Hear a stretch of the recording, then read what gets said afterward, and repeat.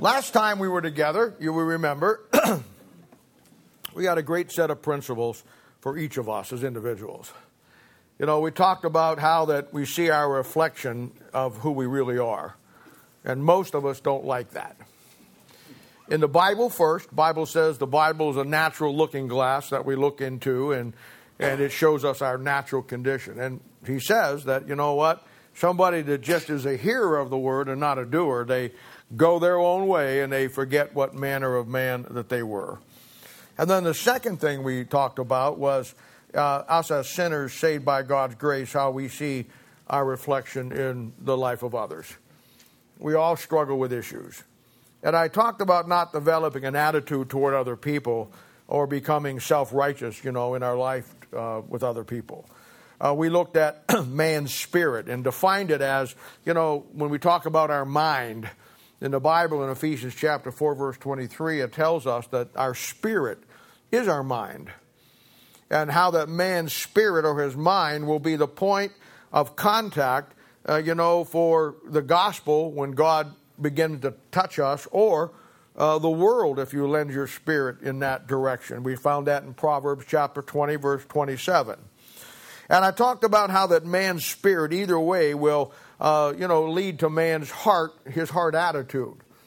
What we align our spirit with will develop our heart attitude.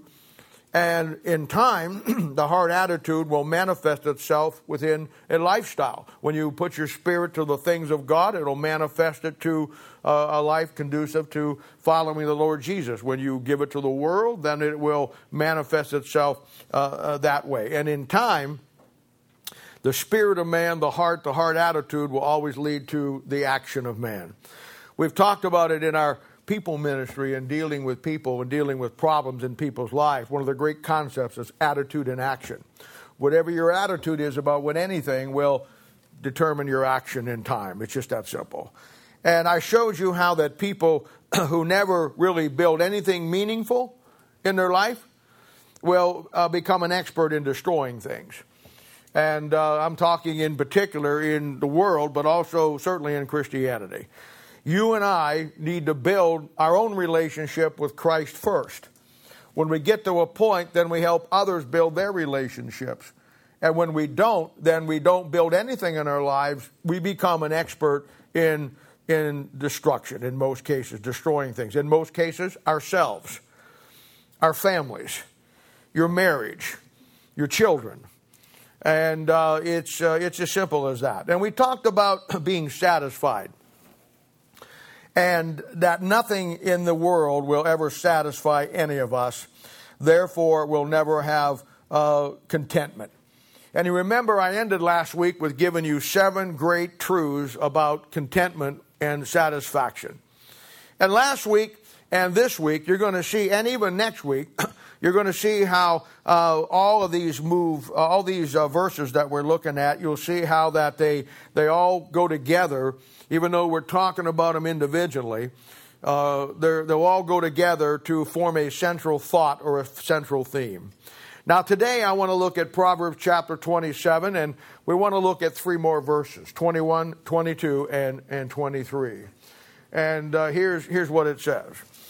As the finding pot for silver and the furnace for gold, so is a man to his praise.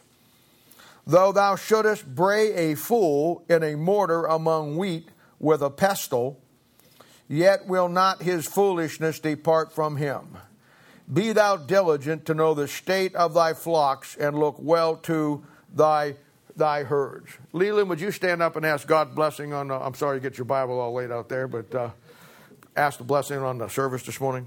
Dear Heavenly Father, we just thank you for this church and for the fellowship we have and being able to lift each other up in prayer. And as we go into your word today, Lord, open our minds and our hearts to be receptive to your word, that you touch us and move us. And as Pastor Bob brings the word, just give him the words that we need to hear in Jesus' name.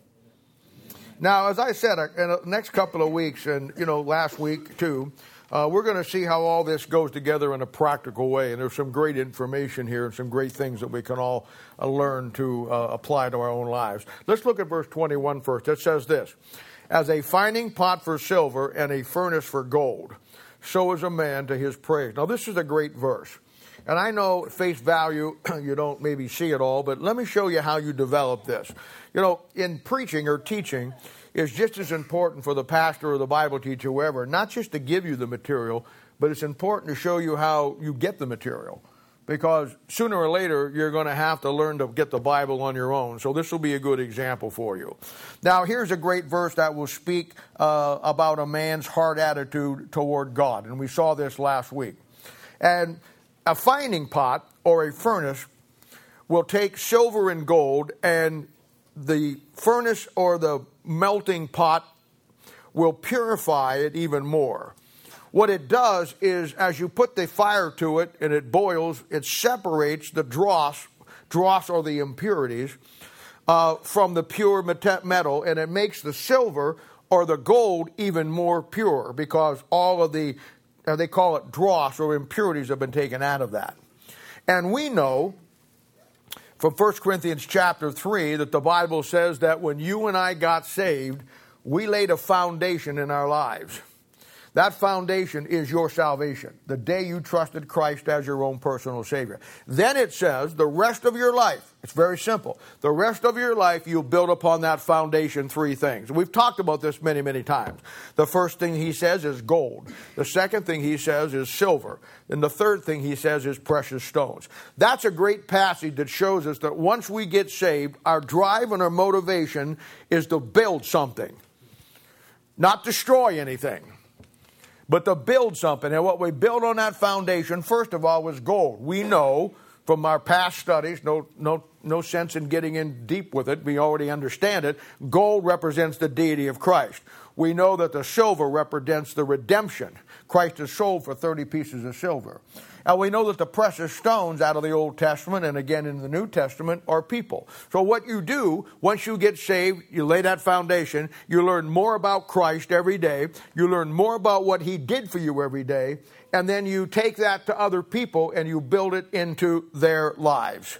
That's what it's working. That's what he's saying. And what he's going in here, when a man gets the right spirit after he's saved, when he gets the right heart attitude, when he gets the right mind, God's mind, then what he goes through in life, and we're all going to go through things in life. Nobody is going to escape the downside of life.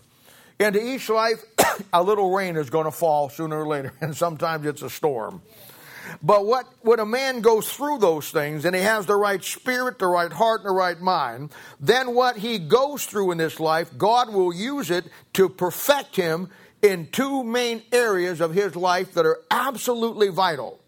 One, he'll begin to understand who God really is in his life. There will be the gold being purified through the fire. The second thing, he'll understand better what God did for him in paying the price for his salvation. Now there's the purifying of the silver.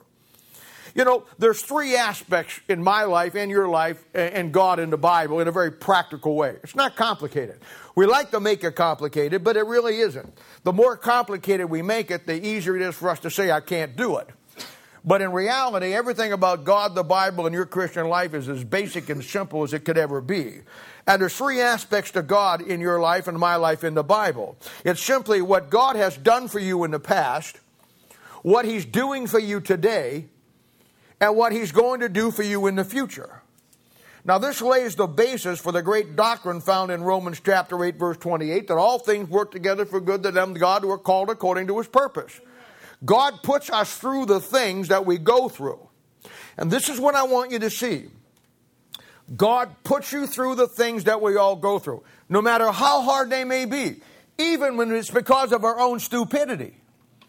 If a man will get the right attitude of heart, a man will get the right mindset on it, he'll get the right spirit connected to his spirit, the Holy Spirit of God, not the spirit of the world, that he will better understand whatever he goes through. God will use that like a fining fire, like a furnace, to purge the impurities out of his relationship, and he'll come out better understanding who God really is in his life, and he'll come out understanding better what God did for him in his life. You know, as any Christian grows older, and this is just these are just basic fundamental truths. Maybe you young kids don't get it yet, but you've been around for 50, 60, 70 years, and you begin to understand that any Christian, the older they grow and stay walking with God, he's going to face some tough times. Many times we don't like the tough times. We like the good times, but not the bad times. Well, I want to tell you, the Bible says that God is the God of the valleys, just like He's the God of the mountains. And the same praise the Lord, hallelujah, on the mountains is the same one in the valleys. It isn't hallelujah, but you know what I'm talking about. What are you laughing at? That's why I learned that word from you, hallelujah. Whether we like it or not, whether we want to admit it or not, the older we get, the more we define ourselves. And life will be a defining process, one way or the other. The Bible says that, we talked about it last week in 1 Corinthians 10:13, that there's no temptation such as common to man. We all go through the struggles in life. Nobody is going to be immune from them. No one is going to get through this life without any heartache. It just doesn't work that way. I know in the charismatic world, but it isn't real world in the charismatic world. You know, they talk about healing and healing and healing and all of those things, and yet people still die. People still get cancer. People still get this. They still get that. They can talk about all they want, but what really defines them is when push comes to shove, it simply doesn't work.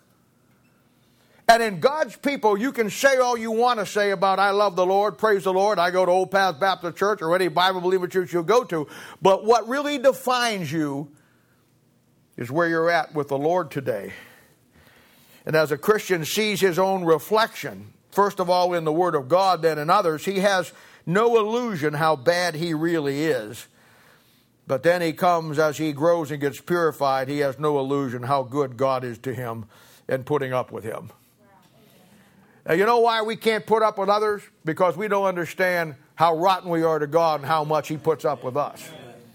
And I'm telling you, you know, it will develop a deep spiritual sense of appreciation in your life throughout the years. You'll learn to love God in a deeper way that you never thought possible when you first got saved. Why? Because when you go through things in life, God proves to you and you'll never forget what He's done for you by saving you, what He's doing to get you through what you're going through, and what He's going to take care of you in the future. People talk about salvation, you know, and I know the Bible says walk by faith and not by sight. Somebody says you can't see faith. Faith is just blind trusting God. No, it's not. No, it's not. No, it's not at all. Whoever tells you that knows nothing about the Bible. Faith is the fact that you can trust God today because what He did for you back here. Amen. And God didn't save you back here to dump you here.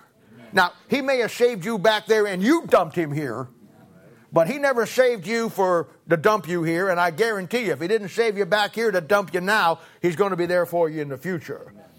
And faith is the fact, isn't based. You say you can't see faith. Sure you can. Look behind you. Whatever God did for you back here and did for you today, He's going to do for you tomorrow. Amen. But we don't see that. And, you know, and just as, you know, he joins his spirit to God's spirit and he develops an attitude of God's heart. God purifies him. God purifies the gold. That's the Christ. You learn more about Him. It gets more pure love. You more understand who He is. And the more you understand and get purified through going through the fire and the furnace, the more you understand who He is, you cannot help but understand in a greater way what He did for you. And he continues to get closer to God and make more like God in his thinking. You know, the things we go through in life as you get older, I'm just going to tell you. The things we go through in life, the older you get, you're either going to grow closer to God or you're going to grow farther away from God. You're never going to stay in the middle. Now, I know we like to think we do. I had a guy tell me one time, well, I'm not really in fellowship with God, but I'm not really out of fellowship with God. No, you're in the Christian Laodicean twilight zone that doesn't exist. And the bottom line is this, as much as we don't like it, you either love him with all of your heart and your mind and soul this morning, or you're his enemy. Amen. There's no middle ground. And we define ourselves the older we get. And the older we get, we should go through that purifying process. In life, I've learned that you'll either give God what's right in your life, or you'll give God what's left of your life once you're done with it. And when we fail, and we all do, we're all going to have mistakes, we're all going to have bad days, we're all going to do stupid things, then God will use that if there's a base of truth in your life.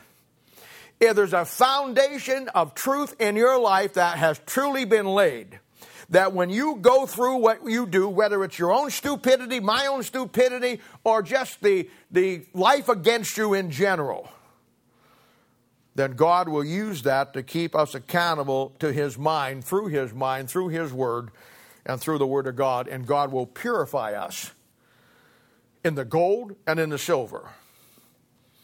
But, there's more to this verse than that. But it's a great verse because it shows us the real test of our attitude of heart toward God. The last part of verse 21 says, so is a man to his praise. And that simply comes back to the real test of a man or a woman's mettle in their relationship with God. Is, do you give him the honor and glory of what he's doing or done in your life to God, or do you keep it for yourself? That's the real test for all of us. Are we doing what we do for him or for ourselves? When praise comes our way, where do we place it? Do we put it at his feet, or do we put it at our feet? And it's a great principle, the judgment seat of Christ, found in 1 Corinthians chapter 3 and 2 Corinthians chapter 5. Those are the two definitive chapters for it. And the Bible talks about in both places that those that have their works tested by fire and all of that, and if any man's fire abides, and again, the fire's up against the gold, silver, precious stone, or the wood, hay, and stubble, for those who built nothing and destroyed everything. And the Bible talks about those who get a reward. And in the Bible, you find that there's listed 5 crowns that in most cases, probably you're going to find that these are the crowns that are going to be passed out as the judgment seat of Christ. There's a difference between the rewards of the judgment seat of Christ and your millennial inheritance. They're not the same. Most guys teach they are, but that's because they don't know what they're talking about. There's a difference between the rewards that you get at the judgment seat and your millennial inheritance.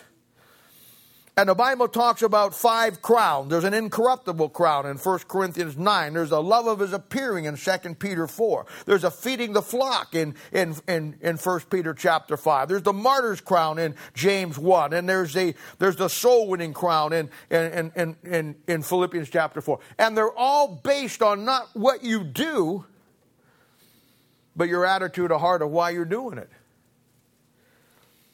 And the Bible says at some point, Revelation chapter 4, verse 10, once we get to the judgment seat of Christ and you get your reward, at some point, once we get up into heaven, that we all bring those crowns that we got and come into the throne room, and one at a time, Revelation 4:10, we lay those crowns down at the feet of the Lord Jesus Christ. Now, the reason why we do that is because at the end of the day, he deserves everything. You may have served him, but it was him that saved you, gave you his spirit, and in that day, as you stand there with your glorified body and the mind of Christ, and now you're everything that God wants you to be, you know where the honor and glory goes. So you take those crowns and you lay them at his feet. In your hymnal there, I'm not sure where it is, but you can look it up. There's a song that says, "And must I go in empty-handed?" And it's a song based on Revelation chapter 4, verse 10, of a child of God that is standing there while people are going in and dumping crowns at his feet, and you go in with nothing. Now, I know right now your sinful lifestyle and whatever you're doing on your own, I know it looks good and you think you're gonna slide by. Let me just tell you, wait till you stand in that corridor that day and there's a line of people going there and some of them are driving in gospel dump trucks full of crowns and they're dumping them at his feet, and then it's your turn and you and I got to walk in with absolutely nothing to put at his feet.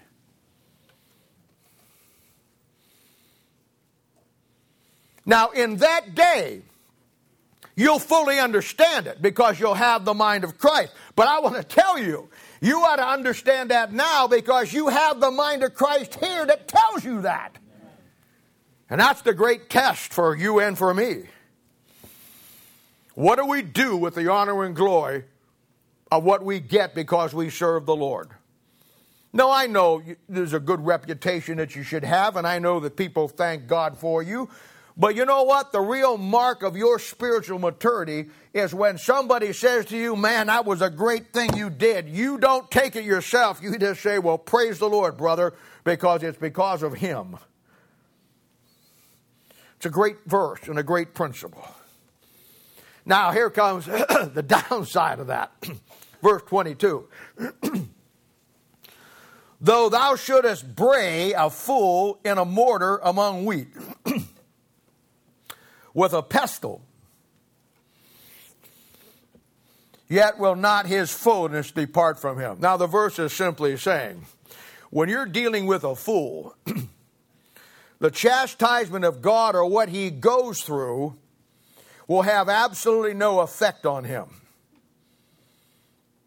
And we saw this in Proverbs about the fool over and over and over again. The fool will never even recognize God's hand in his life or consider it. He can't see God using the negative things to get his attention. I have dealt with people like this all of my almost 50 years in the ministry. I mean, I ask myself time, what does it take for you to wake up and realize that God is trying to knock on your door? But they're a million miles from God's mind. A million miles from his spirit. And they have no heart for anything of God. Yet they're in church every Sunday. They even got the right Bible. Completely oblivious to anything that God is trying to tell them. You realize that you're going to, I know you wouldn't believe this, but you realize that you're going to find in Christianity, when you start dealing with people, you're going to find some of God's people who you can't tell anything. They know it all. You can't give them any piece of advice. You can't show them where they're wrong. You can't show them nothing. They're oblivious to any principle. Now look within this verse here, 3 key words. And you want to maybe put this in here. This would be a good devotion sometime in softball or volleyball. First of all, we got the word bray. Now that's an old English word that means to rebuke somebody very strongly. Get in their face. We have all kinds of acronyms for that today. Some of them I can't even tell you, but you know what I'm talking about. You just get into them. You let them have it. It's not a mild rebuke like patting them on the back and saying, come on, you can do better than that. It's getting in their face. Then you have the word mortar. That's a stone bowl, like salad bowl. That's a stone bowl that, in this case, they put wheat in, and they beat the wheat in the mortar, in the bowl. Mashing it and beating it and mashing it up. Then you have the pestle. The pestle is like a stone hammer or a maul or something that you put the wheat in the bowl, take the stone pestle, and then you grind it and you beat it, you turn it around and you mess it up and mash it and, within the bowl. And the picture here is God taking a fool and through the chastisement of grinding him, using under the example of a mortar, and beating him to get him right for the purpose of separating him from his foolishness. But as the verse says, it doesn't do any good. No matter what God does, nothing will change his mind, his heart, or his spirit. Now,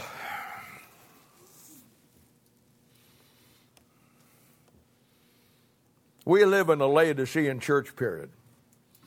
It's covered in Revelation chapter 3, leading up to the rapture of the church in chapter 4, and we're in that period of time.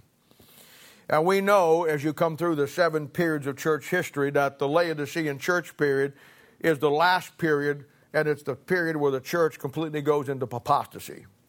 The greatest period in church history was the one before it, which is the Philadelphian, which runs from about 1600 to 1900 with the coming out of your King James Bible. And then in 1900, this whole world, especially America, England, of course, Europe had already done it, but now everybody is moving away from God's perfect word and developing a Bible that is by man and not by God. And I've told you many, many times that when you lose your Bible, you lose a lot of things. In fact, there's 7 things that you lose, and we won't have time to go through them this morning. But one of the things that you lose is the understanding of God's salvation. There are some absolute non-negotiable items that have to come with a man or a woman's salvation. And what the Laodicean church has done through the taking the Bible out of the hands of God's people and putting mealy-mouthed pastors in the pulpit.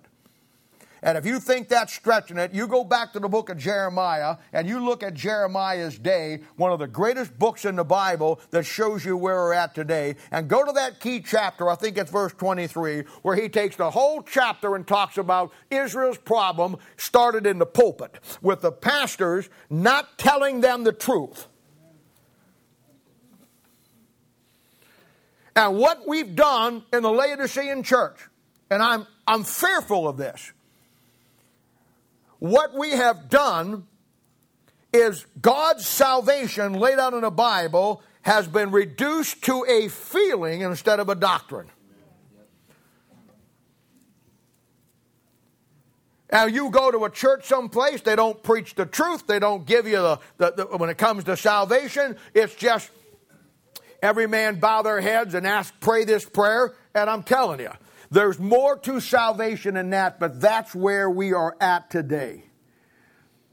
And I'll be very honest with you. I'm just going to tell you, I worry about a lot of people. I really do. I think that you have to have an answer why Christianity is in the mess that it's in today. 120 years ago, everybody knew that drinking alcohol was wrong.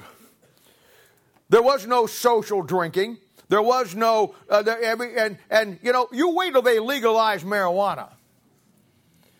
It doesn't stop God's people now, but when they legalize it, there's already Christians waiting in the wings that have declared themselves that once it becomes legal, that's the spirit I'm going to join myself to. Something's wrong in Christianity. God's people today, here's the problem. God's people today want a God that accepts their lifestyle. Amen. We've forgotten the concept of be ye holy for I am holy. Amen. We've forgotten the concept that God has separated us from the world. How in the world do you get separated from the world and then your church or you go back into the world? Right. Something is fundamentally wrong. What's the difference? What did he even come down and die for? What was the point? Why did God separate us from a sinful world and then give us a church that takes us back into it? And here's the problem. Today's salvation for a lot of God's people, I'm afraid, has been reduced to a feeling. And they got saved at some spooky time in their life that they needed something and they just made an emotional decision. And here's the problem. I see people who claim to be saved. I'm going to cover that here in a second. I see people who claim to be saved. And you say, well, you don't have a right to judge. I'm not judging them. I'm just telling you. When you get saved, there's an evidence to that salvation. And if there's no evidence, you call the police and say, there was a murder in my front yard. All the cop cars in Raytown show up to my house. They got their little flashlights out there. They're looking all around. And I'm saying there's somebody who was killed in my driveway. They'll bring out the sniff dogs. They'll bring out the big lights. They'll bring out everything, metal detectors. And you know what? They'll say, well, Mr. Alexander, nobody was murdered here. Well, what do you mean nobody was murdered here? Sir, there is no evidence of a murder. And my problem is I don't think people are saved here. You know why? Because there's no evidence of that salvation. You don't get saved and then just live your life like the world. Amen. I'm sorry. And here's the problem. It's not about what a man says. It's not about what a man claims. It's not about you getting up and talking about your experience. The real issue is, where's the evidence?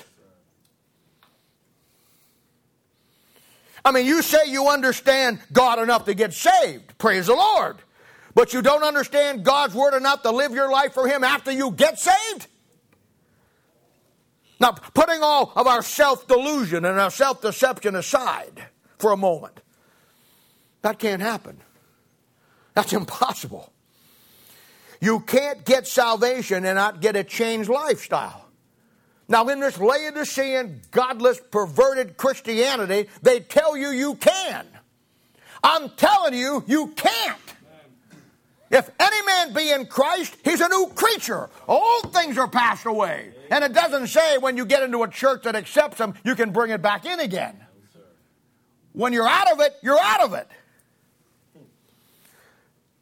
There's a heart transplant that takes place.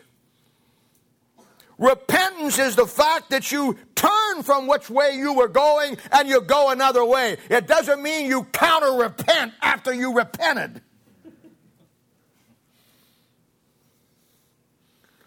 Getting in Christ and not becoming a new creature is a Laodicean salvation. It's a farce. There has to be a change in us. Something has to be different. Some things have to go. We can't get saved and then live our life the same way and doing the same things and pretend to everybody around us, look at me, I'm okay. You have deceived yourself. And it scares me.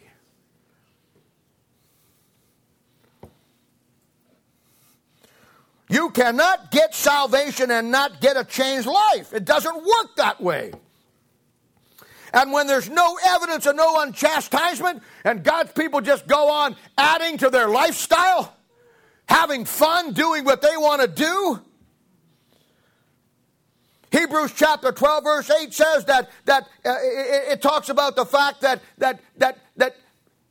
there has to be chastisement. But if you be without chastisement, whereof all are partakers, then he says you're a bastard and not son. You're not a real child. You're deceiving yourself. And this is where we're at in the Laodicean church. This answers the fundamental question why so many of God's people claim to be saved and live like the world.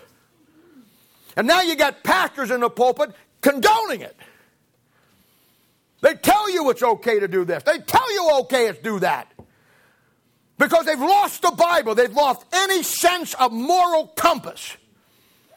And I'll tell you what's wrong with America. It isn't the Democrats. It isn't the Republicans. I'll tell you what it is. It's the pastors in the pulpit who dump this book that aren't preaching the holiness of God anymore and letting God's people live their lives any way they want and giving them the God that accepts their godless lifestyle. There is absolutely no way you can get truly saved and it not affect your life. And you just keep going on applying to your godliness, your lifestyle. And from all practical purposes, God just leaves you alone.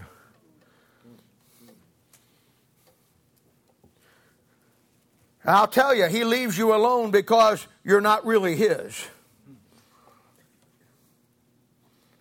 And we've deceived ourselves. We reject the Word of God. It means nothing. We're saved. We're saved. Oh, I'm saved. You're not talking about me. I'm saved. I don't even like him and fairy dad. I'm saved. But you know what? You say you're saved, but the Word of God means absolutely nothing to you. You spent all last year Never read through it one time. If we gave you a wide study margin Bible and pulled it out 3 years from now, it would be blank pages.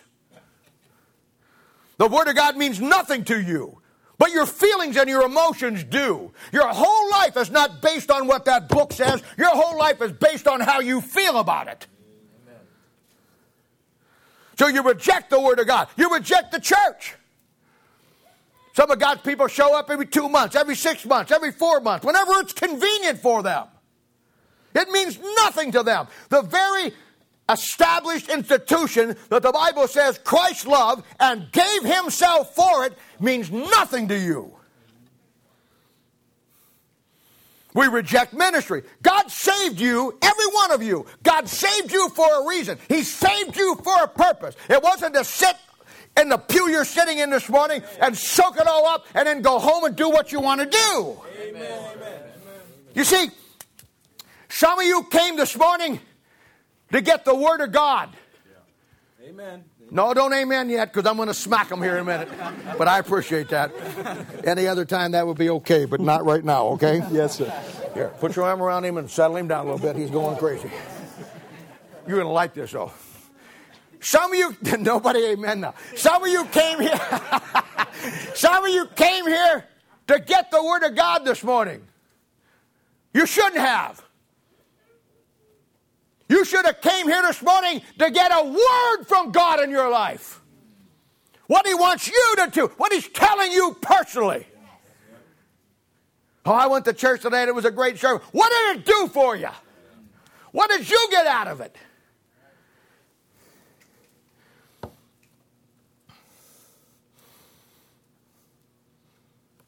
A walk with God means nothing to you. You don't have a walk with God.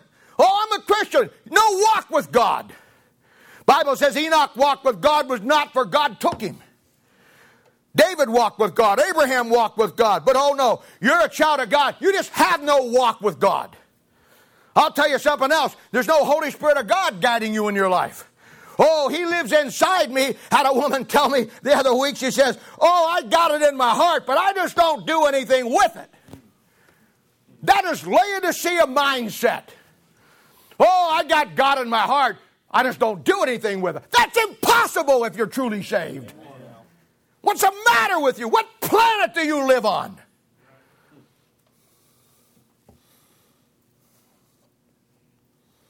There's no calling or purpose of God in your life. You exist for yourself. You exist to do what you want to do. You couldn't sit down and pen out where you're going with God and what God wants you to do and what your plan is for God and what ministry you're in and where you're headed. But yet, I get it. You've rejected the Word of God, God's church, God's ministry, God's walk with God, God's Holy Spirit, God's calling and purpose, but yet you're saved. Wow. What a reality check it's going to be for you when you wake up, close your eyes to the sleep dumb night, wake up in the lake of fire. Listen, salvation is a changed heart based on your turning your life to another direction. It's called repentance. It's that simple. It's leaving your margaritas behind. It's leaving your lifestyle away. It's leaving your drugs aside. It's leaving the booze aside. It's leaving the lifestyle aside. It's simply, I'm a new creature in Christ Jesus. Old things are passed away. All things become new. Amen. That's the direction. And we have kidded ourselves. That's why. He can put you into a bowl with a pistol and he can beat you up 6 ways from Sunday and it will not separate a fool from his folly.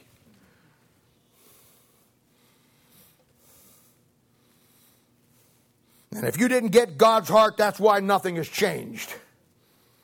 You're just a Laodicean Christian with a Laodicean salvation that pretends it's all real, but there's nothing about you and there's no evidence at all. And I feel sorry for people like that. It isn't necessarily your fault. I'm telling you, the judgment seat of Christ is going to be a barn burner for a lot of pastors who stood in that pulpit, and the people trusted them. You may not like what I'm saying today. You may not even like me. And you may be a visitor here or somebody that's popped in a few times and say, well, I ain't coming back. I'm sorry about that. But go out of here knowing this. At least I told you the truth. Amen. I could lie to you like they all do. They lie to you because they want something from you. No bucks, no Buck Rogers. I make it very clear when I start, before we even get into the message, I don't want your money. God doesn't need your money. Pastors get up there, look, if you don't give today, the church is going to close the doors, we're going to lose the light, we're going to have to let some staff people go. Then let them go. You know why? Because God always orders what he pays for what he orders. Amen. Like you've got there like, well, they're going to shut the lights off in heaven if you don't give. Are you kidding me? No, but God will come down and shut your lights off.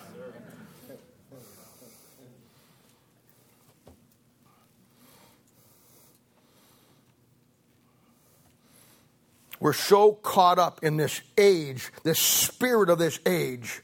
It's like the book of Judges, that there's no king in Israel. And every man's doing what's right in his own eyes. Terrible situation. Then, now, okay, I gave 2 verses, and some of you smartened a little bit this morning. Now the next verse, I'm going to preach to myself. Exonerate you. Gave 2 to you, 1 to me, but I'll preach twice as long to me because I need it. You say, well, I'll pray for you, Brother Bob. Good. I need to pray and you need to practice. Keep doing it.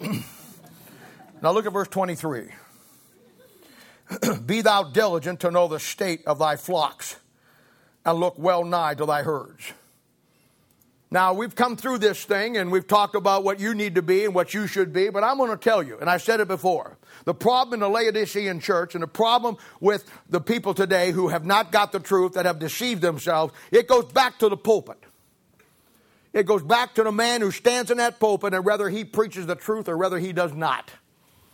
Where he tells you how wonderful you are, he tells you how beautiful you are, he tells you how this and that, and gives you all that you want to hear, but he's afraid to tell you the truth, because if he does, you'll get mad and leave, and no bucks, no Buck Rogers.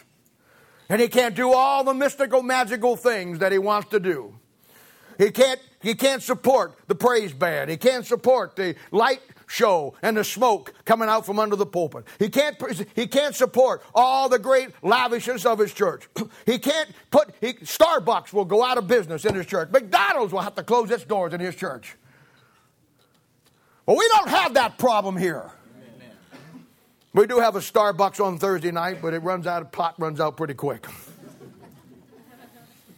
We had a little restaurant for a while, but you gave up on it with the hot dogs, so now we're going without food. People have to bring in their own food. What you need to study is the miracle of the loaves and the fishes. Now, this verse is to me, and I take full responsibility for it. Now, all the verses last week, today, and next week will be opening up our understanding of who we really are. I get that. And now we have a verse here that's aimed right at me as your pastor. For it says that I should, as your pastor, know the state of my flocks. You gotta love how the Bible will connect the Old Testament stories to the New Testament principles. You know, and I've told you many, many times, the key to the Bible are the words. Bible never violates its own principles. The Old Testament types and pictures and words reveal the New Testament doctrines. No Greek or Hebrew needed. And now he says we are to know the state of our flocks as pastors. And, you know, in New Testament Christianity, one of the single greatest doctrines, which is probably one of the great unknown doctrines today, will be the doctrine of standing and state, which 120 years ago every pastor knew and understood, every Christian knew and understood it.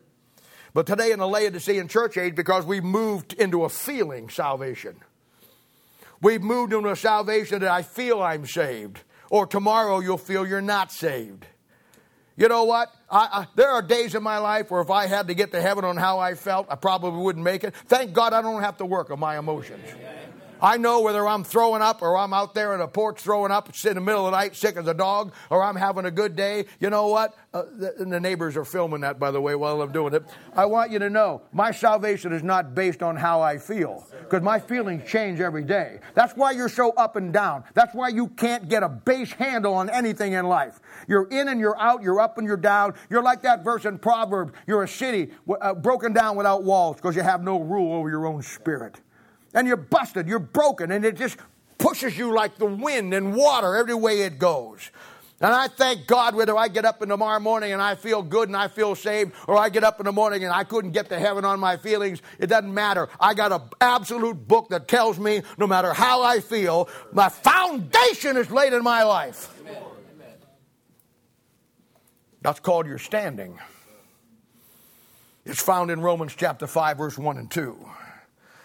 The great beginning in Romans chapter 5 of God explaining salvation for the New Testament church. Therefore, being justified by faith, we have peace with God through our Lord Jesus Christ, by whom also we have access by faith unto the grace wherein we stand and rejoice in hope of the glory of God. There's your standing. Your standing in Christ Jesus is your foundation that you built, and you're fixed on that foundation.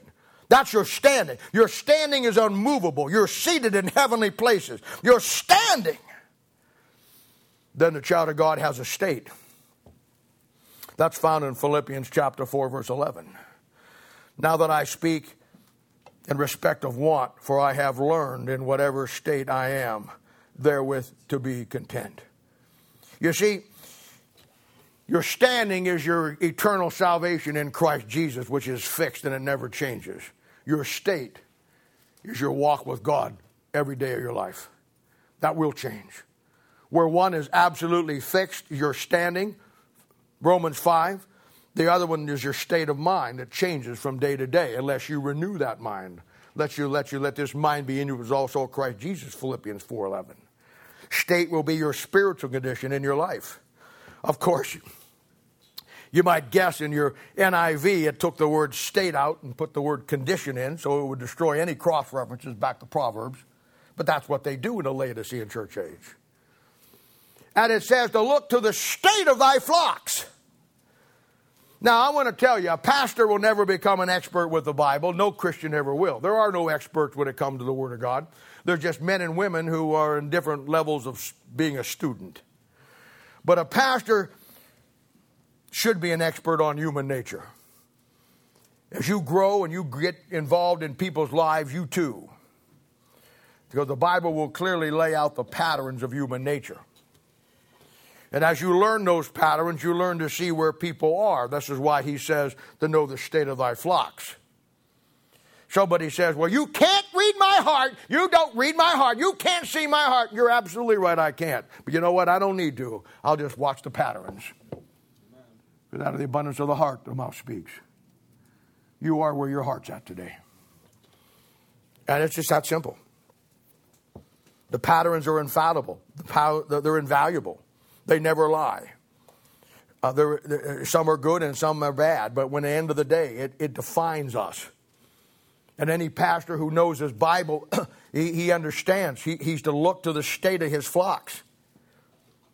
And when you see these patterns, you learn them, you catalog them, then it gives you tremendous insight into the state of the people that God has given you to help them. The Bible's filled with them. You got Adam and Eve. What a great example they are in patterns. Cain and Abel, Enoch, Abraham, Lot, Esau and Jacob, David and Solomon, the kings of Israel. I mean, all through your Bible, patterns of human nature are laid out because human nature is always the same. I don't care if it's the Old Testament, before the law, during the law, New Testament, the tribulation. Human nature never changes. It's the one fixed thing about us that when you get the principles involved, it never fails. And it's so important because you can fake Christianity. Boy, can we. Boy, can we. Boy, can we fake Christianity. We all do from time to time, and some are better than others. Some have practiced it really well. Some got it down. They know the terminology. They know the right Bible. They know what to say. If you would call on them to pray, they'd pray a beautiful prayer. I mean, it would just be wonderful. I mean, but the reason why they're so important is because you can fake Christianity, but you can't fake the patterns. 1 Corinthians chapter 8, verse 3 says, any man that loves God, the same is known of him. And this verse, it is in the Bible, but I'll put it in as a postscript because everybody else does. If any man doesn't love God, it shows too. Why? Patterns. Patterns. We have pastors that listen to what people say. I never listen to what anybody says. I've been lied to so many times. I mean, people will deceive you. They'll put forth some kind of facade. You don't listen to what they say. You simply watch the patterns and see if it lines up with what they say. The evidence. You know, a new Christian or one that begins to grow in the Word of God, I mean, they can be saved for quite a long time and never grow. You know that. We have them come in all the time and we help them. But maybe it's somebody that just got saved or somebody that, I'm preaching so hard, I'm kicking my ear for something out of my ear. Got to leave that in there in case President Trump calls me.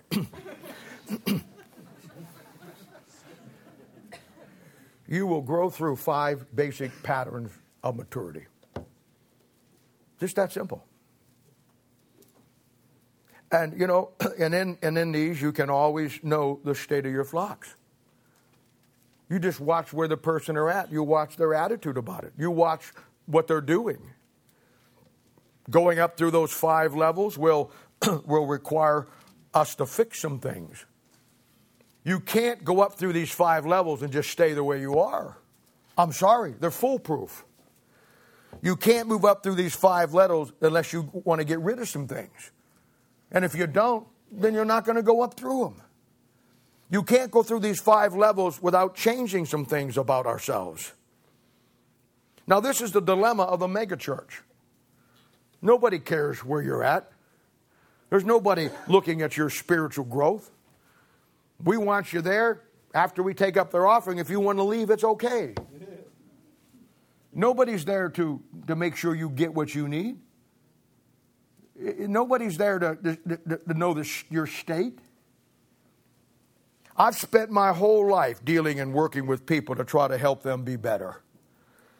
And I can say that the Bible is 100% correct when it says one thing, that there's 2 kinds of people in this world. There's wise and then there's foolish.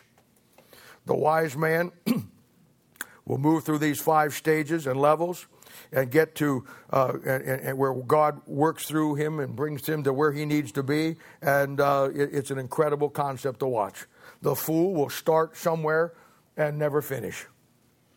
They'll always bail out long before. They won't even make it through the first level. They'll come to the place that the moment they start to get into the Bible, the moment they start to realize there's some things in their life that they have to change, they're not going to want to change. You see, my job when working with you is as quickly as I can to determine where you're really at, so I can better help you. I tell people all the time when I start to work with them, just tell me the truth. I don't care what you did or what you didn't do. Just tell me the truth, because if you lie to me, you're going to send me down a road to help you that's the wrong road. I got to have the bottom line here. But people won't always tell you the truth about themselves. And I get that. I understand. That's human nature. I get it. But I need correct information to get the right plan to help you. So I just rely on the patterns. When I see a guy or a gal, coming up through and they're growing and they're getting those 5 things working in their life in stages, they're coming up through those levels, do you know where their state is? You got people that are in a church, this church or any church, been there 5, 6, 7 years, and you're no farther along than the day you came in. Something's wrong. Don't you understand that? Now, maybe you're okay with that. If you're okay with it, I'm okay with it, but I'm telling you, that isn't the way it's supposed to be.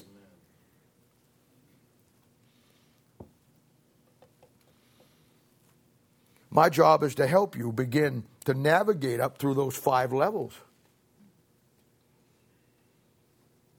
And I know people say, well, you know what, you can't read a man's heart. You're absolutely right. I can't. Don't want to.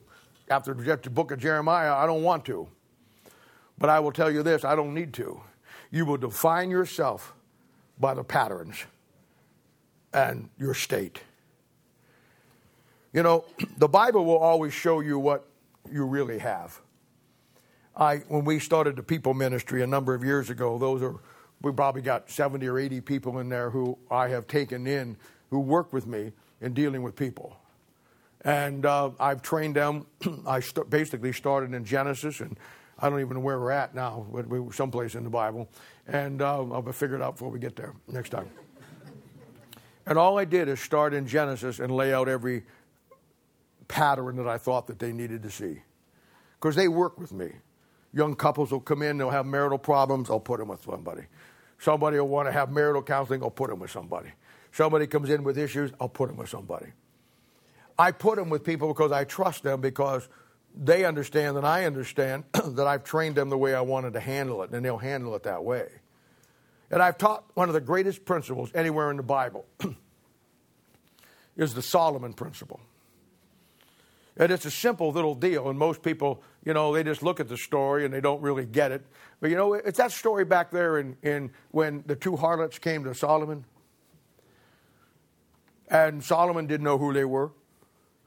And the two women come in, and he says, what you need, ladies? And he says, well, we both had children, babies. And last night, my baby died. And her baby died. And so she took her dead baby and put it in my bed, and took my live baby and put it her. Now she's saying that the live baby is hers and the dead baby is mine. The other woman says, no, Your Honor. It's just the other way around. It was her baby died. And so she did that to me, and she's got my baby. And the other one said, no, Your Honor, she's got my baby. This is mine. Well, Solomon didn't know who they were. He didn't have a clue. They're both harlots, so you can't trust either one of them. So, you know, what do you do in a situation like that? And it's a lot like when people come in. You don't really know what you have. You don't know what you got. They'll tell you anything you want to hear. So what does Solomon do? Solomon didn't know who was telling the truth. There'll be many times in dealing with people that you don't really know if you're getting everything. You don't really know the state. So the fastest way to get to the state is what Solomon did. He said, come in here, bring a big sword. And he brought a sword in, and Solomon said, give him the baby. And the guy said, okay. And he says, cut that baby in half, give half to her, and give half to her. You guys decide which half you want. And he took that sword. About that time, the real mother said, oh, no, don't do that. Let her have the baby. I'd rather have my baby go to a stranger than you kill my baby. The other woman, whose baby it wasn't, said, let's cut that little sucker up in pieces. And Solomon said, she's the real mother. Now, you know, that was a chancy, iffy thing. I mean, if both mothers had a bad attitude that day, that little baby would have been cut into pieces. But it's a great principle, because he called for a sword. And the Bible says in Hebrews chapter 4 that the word of God is a sharp two-edged sword. So when I don't know who's telling the truth, or I don't know where a state's really at, or I don't know what somebody really wants to do, you know what I do? I do what Solomon did. I just put them under the sword. Because the word of God, once I put you into the Bible of being discipled, being worked with, where you're told what you got to change, what you got to do, trust me, that sword will produce the truth. Just like it did for Solomon. And I don't have to say, she's no good, he's no good. I would never say that anyhow. But you will prove and define where you're really at when you're up against the sword. Because it takes the emotions out of it. It takes everything out of it. It comes at that point right back to the book and what it says. And it's an incredible principle called the Solomon principle. You know, at the gym I go to, and I'm sure this is true at every gym, they have what they call personal trainers. And, you know, personal trainers, and I don't mean this in a bad way. I mean, I'm sure this is not totally true, but from the ones that I've seen up there are people who need help and can't get motivated by themselves. I mean, you can always tell when the people who have a personal trainer, you see the guys over there, man, they're pumping 350 pounds, they're working out, they're doing this, they're running, they're jumping, they're doing all this stuff, they're picking up big tires and putting them up, they're doing all things. And you got somebody else over there just standing there, and the guy's having them stand on one foot, and they're just saying, how am I doing, you know, and all that stuff.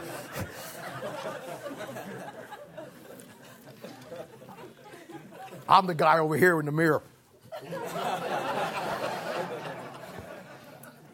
It's actually one of those carnival mirrors that looks bigger than I really am. I get it. And there's certainly nothing wrong with that, and hopefully they'll pick it up on their own. But obviously, most of the guys and girls who go in there, they don't need a personal trainer. They're motivated. They know what they're going to do. They know what they got to do. They may not want to be there, but they're there because they know they're going to be there. But in Christianity, we have people just like that. They need a personal trainer. They can't see it, and so they need somebody to help them. But I know it's true at the gym, but it's also true in Christianity. I'll give you a personal trainer to help you, but let's not fall under the illusion that the personal trainer is going to fix you. Because the problem that you have is not one of a personal trainer. The problem that you have is one of no self-discipline. And all the personal trainer can do, whether it's at the gym or whether it's here, is teach you to be self-disciplined about what you've got to do for yourself. Certainly you don't, and maybe it happens in the gym. I mean, they guys get like $200 a week or a month or something like that. They make pretty good money on it. Certainly you wouldn't want to have a personal trainer for the next 40 years of your life. And in Christianity, you don't want that either. At some point, you need to go through those levels of maturity, and you need to become a coach for somebody else's life. And it's just that simple. Getting what you need based on where you're at, your state. And the Bible says a pastor should know the state of his flock. I'll tell you something else. A parent should know the state of your children. Because you as a father, you're the pastor. That's your church. And just as I'm supposed to know the state of my flocks, you better know the state of yours. And when you don't, well, you know what happens. I meet with parents all the time. I've had several in the last week since camp to help sit down with them to get a direction for their kids. And it's been some great times we've had. We've really enjoyed it. Bring the kids in, and we sit down. The kids are fired up from camp. Mom and dads want to be part of the process. The accountability groups are going well. I try to get moms and dads to stay into that and stay in touch with it. The kids seem to be doing really good. Going to make all the difference in the world. I meet with you singles. You singles are out of high school now, and you got a direction in life. You're not sure you want to go. Some of you want to do this. Some of you want to do that. And I try to help you get the direction. I meet with married couples, to help them either premarital counseling or after they're married, or if they're having issues, to help them get a plan for their life. Why? Because I'm to know the state of my flocks. And I always thought it was interesting that it says as a pastor, I'm to know the state of my flocks. It never said anything about the number of them. The judgment seat of Christ will be like what most churches should be. It will be about quality, not quantity. Then the last part of verse 23, look well to thy herds. See, my job is not only to teach you, but to look out for you. There's a unique relationship that needs to be between pastor and member of his church. The pastor should understand why God gave you to him and his responsibility to you. Now, there's no accident that you're in this church. Amen. It's no accident that God brought you here. Yes. Now, most churches don't think that way, but when you know the Bible, you know that that's true. There's a reason that God brought you here. He wants you to do something. And there'll be people that'll try to pull you out of it all along. And it's a thing where you got to be smarter than that. You got to realize that God could have put you anywhere that he wanted you to go, and he put you here. Why? Because he got some things he wants you to learn. So the pastor understands why God gave you to him and his responsibility to you in that. The church member has the perception and understands why God gave you the pastor he gave you, and you use him to fulfill all God has for you. And that brings up to an interesting scenario, because you'll use the pastor one way or the other. You'll use him to get all that God wants for you, or you'll use him to get all you want to get. The first one's okay, the second one's not. The pastor should have the ability to see where you're at and to see what you need when you can't see it for yourself. There'll be times in your life when circumstances cloud your vision. There'll be times in your life where you're going through something that this may look like the thing to do when it's the worst thing you could do. There has to be a relationship and a bond If you trust the man that God gave you to be the pastor in the church, then you understand that's where God puts you, and they all use the Bible together. That's the safest spot to be in. You know, years ago, 100 years ago, the two safest places on earth was in a mother's womb and a church. But now that's both changed because they rip babies out of the mother's womb through abortion. So that's no longer safe. And you go to the church and they teach you some goofy system that has nothing to do with God and the Bible, and that's no longer safe. So the only safe place you can have is to get a church that teaches you the Bible, that believes the Bible, where you have, and I'm just not saying me, I'm talking about a pastor who understands where you're at, where God has put you, and you two work together through those things. He sees you as God sees you. He should. He sees your potential. Not necessarily your weakness, though he knows you have them, because he has them. But he will perfect you through those weaknesses, not castigate you, not isolate you. I tell people all the time, because we have people come in here that get pretty beat up sometimes. You know, and, you know, it's just one of those things where, you know, it happens. Some of you have been in churches where you got treated terribly and you got burned really bad. Chris Piscano and his wife are two of the finest people on the planet, and I love them with all of my heart. But you got beat up where you were, didn't you? They kicked you guys every way from 6 ways from Sunday. And I watched you come in, sweetheart, and you were very skeptical of everything. And I don't blame you, because you got burned. But I remember telling your husband, who I love, and he's just invaluable to this church, as you are. Boy, you did a great job at camp and all the things that you do. Now, don't cry. I'm not telling you this to make you cry. People didn't give enough money today. We're out of Kleenex.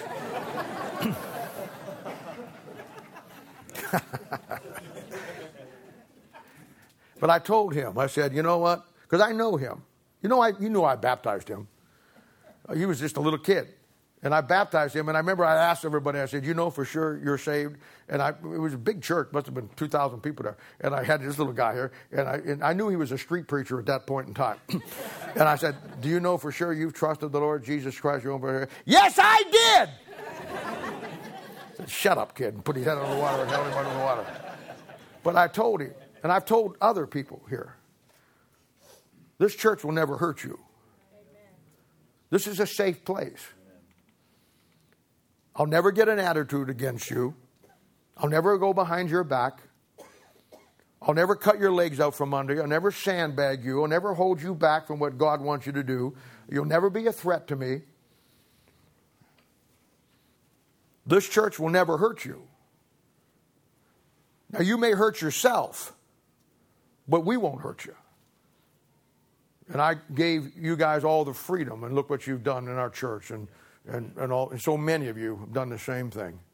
You know why? It's because we all got issues. Yes, sir. If I just focused on all your problems, we'd never get anywhere. So I put those aside. I watch you, what you want to do with those levels. I watch you get the right spirit, get the right mind, get the right heart. And it's a relationship that we have to have. And I'm sorry that it's not that way, but it should be.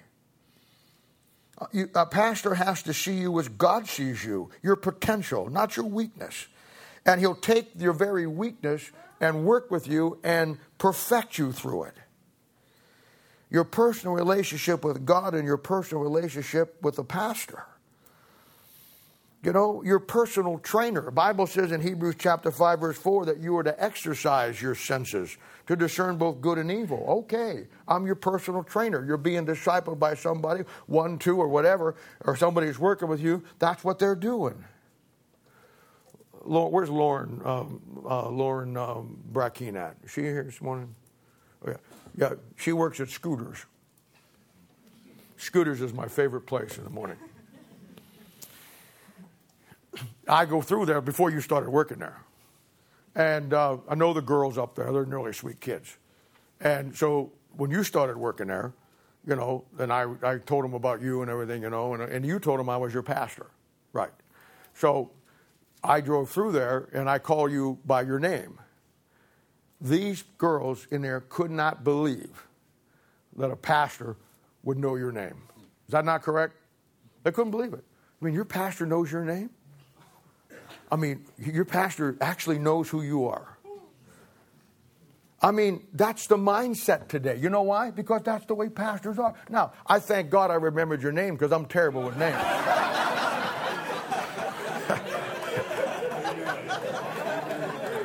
Hey, buddy, shut up. Hey, buddy, how you doing? Hey, is Ralph working today? You mean Lauren? Oh, yeah, Lauren. Lorena Ralph. Yeah, that's her name. Lorena Ralph. That's her middle name.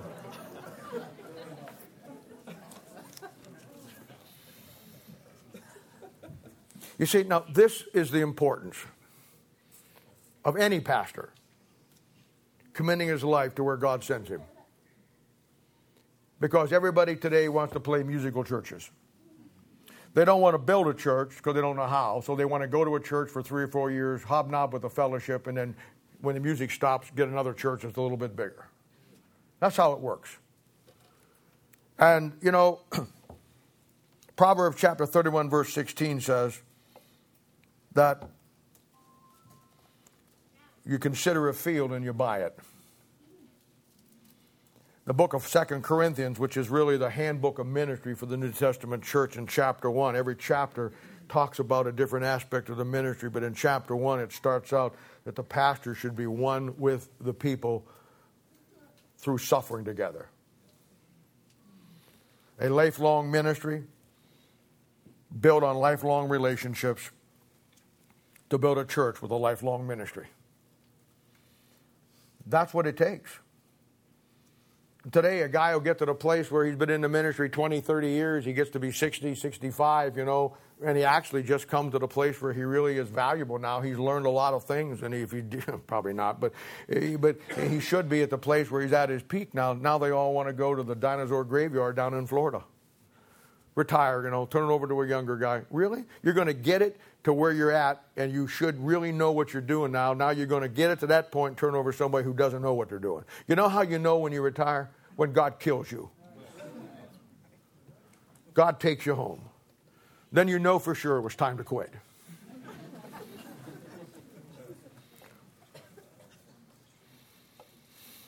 And God's people move up those levels of maturity. As they do, the whole church moves up those levels of maturity. And in time, both will get to the place as individuals and as a church that God will use them mightily, and God will continue to open the doors of opportunity. You know, there's 2 great patterns for this in the New Testament that I follow, you know, very rigidly, and one of them is, obviously, we talk about the church at Antioch in Acts chapter 11, verses 11, 12, and 13. And there you find that that's where they're first called Christians. In Acts chapter 11, the church at Antioch shows the attitude of the people. And it goes through 6 things that they knew. The second church is found in Acts chapter 20, and that'll be church at Ephesus. In Acts chapter 20, it shows the attitude of the people in their relationship with God, and it shows there 6 things that they do. Where one shows the 6 things that they know, the other one shows the 6 things that they do. 2 great models. Now, these are some great principles today, last week and next week too. 1 spirit, 1 heart, 1 mind. Growing up through the levels of maturity. Being a wise son and not a foolish one. Understanding that salvation, the day and age that we live in, scares me to death. And pastors, the church being there for you in all things. And Paul told Timothy, and I leave you with this. Paul told Timothy, who was his son in the Lord, and that's another great model and example. But he told Timothy in 1 Timothy chapter 4, verse 16, he says, "Take heed unto thyself and unto the doctrine.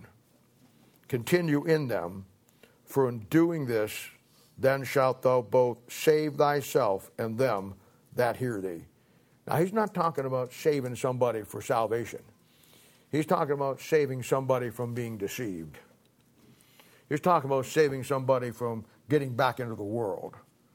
He's talking about bringing somebody up through the New Testament concept of what a pastor should be, what a church should be, and what the people in the church should be, of helping each other, the state, the standing. And then he says in verse 15, meditate upon these things, give thyself wholly to them, that thy profiting may appear to all. There's evidence of your relationship with Christ. I can't stress that enough. There has to be evidence in your life that something changed. You can't go through your life as a Christian 5, 10, 15 years and struggle with the same things you struggled with before you were saved, or say you're saved. You can't go through life and not get a handle on the things of life and just letting your life just blow you every which way. There has to be a process of defining yourself through the levels of maturity that your profiting may appear to all. That they see in you. Yeah, you're not perfect. Yeah, you can be a jerk sometimes. Yeah, most of the time. Yeah, but there's evidence. Amen. You're not the same person you were. You handle things differently. You look at things differently. Your family's differently. Everything about you. And even when things go wrong within your family, you deal with them biblically. That's the key. That's what the church is all about. That's what our relationship together has to be. Most pastors want to be dictators. They want to tell you what to do and tell you what to do, when to do it, and everything. That's not my style. I'll just preach to you the truth and go after your heart. And when God gives me men and women who want to line their heart up with God, we're good to go. And I'm ready to get it done. But you're going to find in any ministry all my life, wherever you go, wouldn't matter this church or any other church, you're going to find people who simply don't want to do that. They're like the fool in the example, in the mortar, that God just keeps grinding and pounding them. But he cannot separate their foolishness from them because they've chosen to be that way. Well, let's hold up.